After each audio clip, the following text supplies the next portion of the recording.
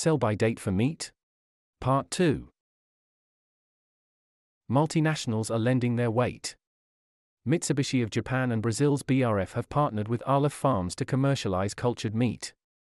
Israel believes its expertise in agriculture, tissue engineering, and stem cell research will make it a powerhouse in the sector.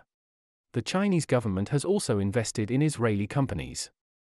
Mosa Meat of the Netherlands served up the world's first cultivated meat burger in 2013. Also Dutch, Meatable has raised $60 million for its technology, which cultivates meat from a single animal cell using patented Optiox cell technology at the Biotech Campus Delft. Other European players include Blue Biosciences, Mioge, and Cellular Evolution. Cellular champions argue that, like semiconductors and solar power, such early-stage high-risk R&D merits public funding to diversify our food supply.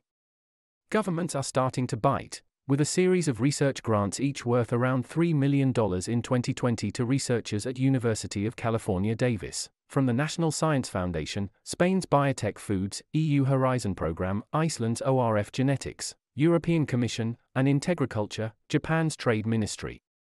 U.K.-based Moolec is preparing to scale up molecular farming based on hybrid GMO plants containing animal cells.